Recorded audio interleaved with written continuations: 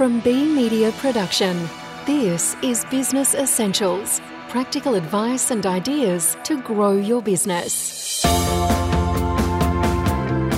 Welcome to this episode of Business Essentials podcast. I'm Peter Letts. Who hasn't noticed the almost regular procession of businesses these days being caught out for underpaying staff? Let's think hospitality for a moment. And while certain high-profile names and associated businesses have been the latest to take a public thrashing, how easily could the rest of us be caught out if we don't pay sufficient attention to our payroll function? And according to Tracy Angwin of the Australian Payroll Association, we could just as easily get caught out overpaying staff. Not so shameful perhaps, but with nonetheless expensive consequences too. First, the perils of shortchanging staff. If hospitality has been in the spotlight recently, is the problem much wider? And if so, why? Tracy Angwin answers those questions from Heather Dawson. Well, I think it is really much wider, and generally these issues are a symptom of the sort of set and neglect mentality, no matter what size the business is. You know, employers and payroll managers tend to set up a payroll system once and they never look at it again. So often that not checking that it's calculating correctly in the first place is what causes these problems. And to be honest, hospitality isn't any more difficult than many other industries, retail, healthcare, or other complex industries. But I can see how it happens. You know, employers have plenty of other things to concern themselves with when running a business. So if the payroll platform isn't burning and they're not getting employee complaints, it tends to be an area that can be ignored. And there is also, though, a wider issue that affects these problems, which is the training and the qualifications of the people actually running the payrolls. We know that 10% of people working in payroll have a competency-based payroll qualification, and we actually did at Australian Payroll Association a recent survey which showed that 2 out of every 3 managers admitted that they didn't have the skills or the up-to-date training that they needed to do their job in a compliant manner. So these newspaper headlines are definitely indicative of a much wider problem. Well, you'd like to think that business owners are making honest mistakes, but in your experience, do some employers actually sail a little bit close to the wind when it comes to wages, or ignore the rules altogether and hope to get away with it? Honestly, most of the payroll audits we do, especially with employers with more than, say, 50 staff, are honest mistakes, normally born out of ignorance. What we find is when we find a big underpayment, the client is normally genuinely horrified at what we find. So it's worth pointing out too that in more than 50% of the payroll audits that we conduct, we actually find overpayments. We did a recent audit on a Victorian charity, for example, that found over $1 million of overpayments and actually no underpayments in that case. Do you think complexity in the rules is part of the main problem here, or is it simply not paying enough attention to the rules? Oh, look, it's a bit of both. Payroll's definitely complex, but from my experience, most employers are actually trying to do the right thing. It's not just the awards that make Australian payroll complex. It's, you know, there's federally based leave, such as annual leave and personal leave. There's state-based leave, such as long service leave, which is different for every state and territory. There's superannuation. There's determining what elements of pay to even pay superannuation on. There's leave loading. There's how to tax a termination pay. You know, the list is really, really long in terms of complications around payroll. And that's why I'm a big advocate, especially for smaller businesses, to either get really good advice or actually find a fully managed payroll service that can take this off their hands. Yes, because the courts don't look favourably on employers who underpay staff these days, do they? So what sorts of penalties apply? That's certainly right. They definitely don't look kindly on this. And also the interesting thing is here that ignorance is no excuse. The penalties can be very large. They're currently a maximum of $630,000 for employers per contravention and a maximum of $126,000 for an individual per contravention. Now, they're maximum figures and they're for serious contraventions. But if you had 20 employees that are underpaid, that's 20 contraventions. So the penalties can be very high. There are also on-the-spot fines for infringement for non-compliance, which are much less, but they're still $6,300 per breach for an employer and $1,260 for an individual, so they can also add up. And an example of this might be a Fair Work inspector who just turns up and wants to see your records of when an employee worked. Now, if you can't show them that, you risk an on-the-spot fine, and that is what Fair Work inspectors are doing every day. Super penalties are a little different. The fines that apply aren't as high.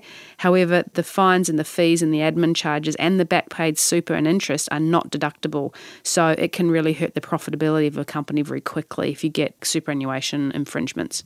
So for small business operators with their own in-house payroll function, or maybe they're just doing it themselves. What's your advice to ensure they get things right? Honestly, my advice is to get it right for small businesses to find themselves a managed payroll service that they can outsource the payroll to. Important to make sure you find one with qualified staff. Important that they're locally and regularly trained. And also that they're happy to include advisory with their service. A lot of payroll outsourcing is just the physical processing. And if they get it wrong, they'll say, hey, we just did what you told us to do. So, it's important to find those three things: qualified staff, locally trained, and with advisory.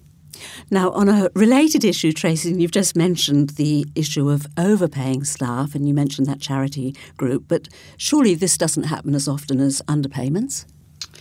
The thing with overpayments is that you're unlikely to be advised by your employees that it's happened, and that's not necessarily out of any malice. It's just that they assume that the employer is correct when they are making an overpayment. They'll say, oh, they didn't realise that I got paid that much for that. Oh, well, that's nice.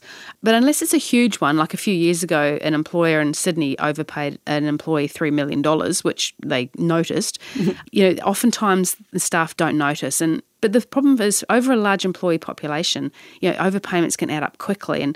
And the Victorian charity $1 million overpayment just related to how a particular allowance was being treated. And it wasn't a big amount, but it was something that an employee might not have even noticed. But over several hundred staff, it added up to a really large amount. So what are your rights as an employer if you wanted to reclaim the money that you've overpaid?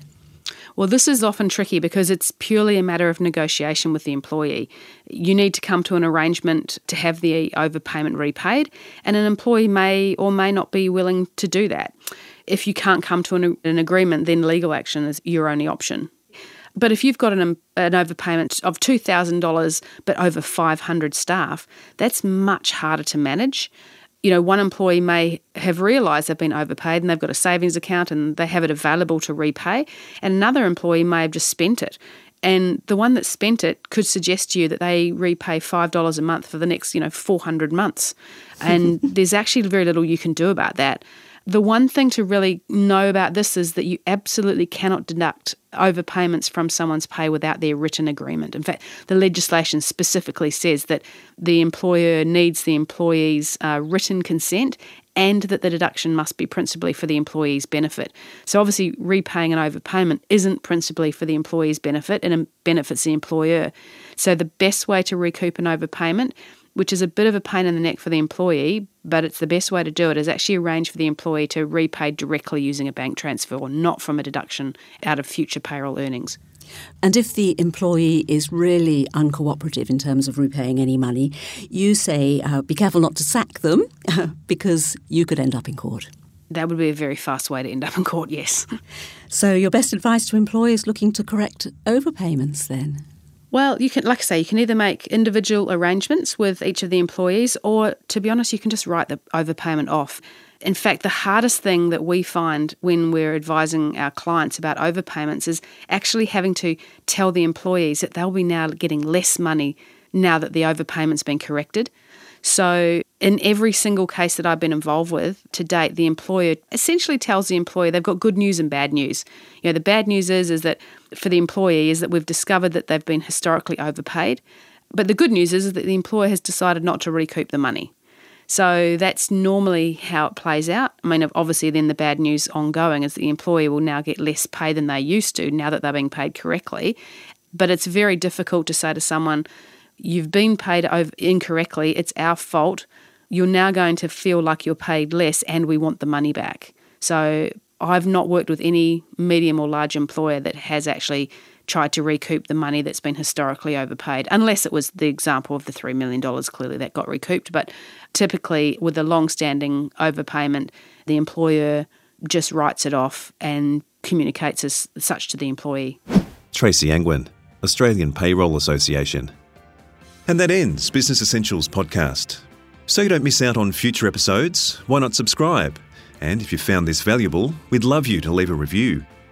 For further information about us, or if you'd like to listen to more interviews like this one, visit businessessentials.com.au.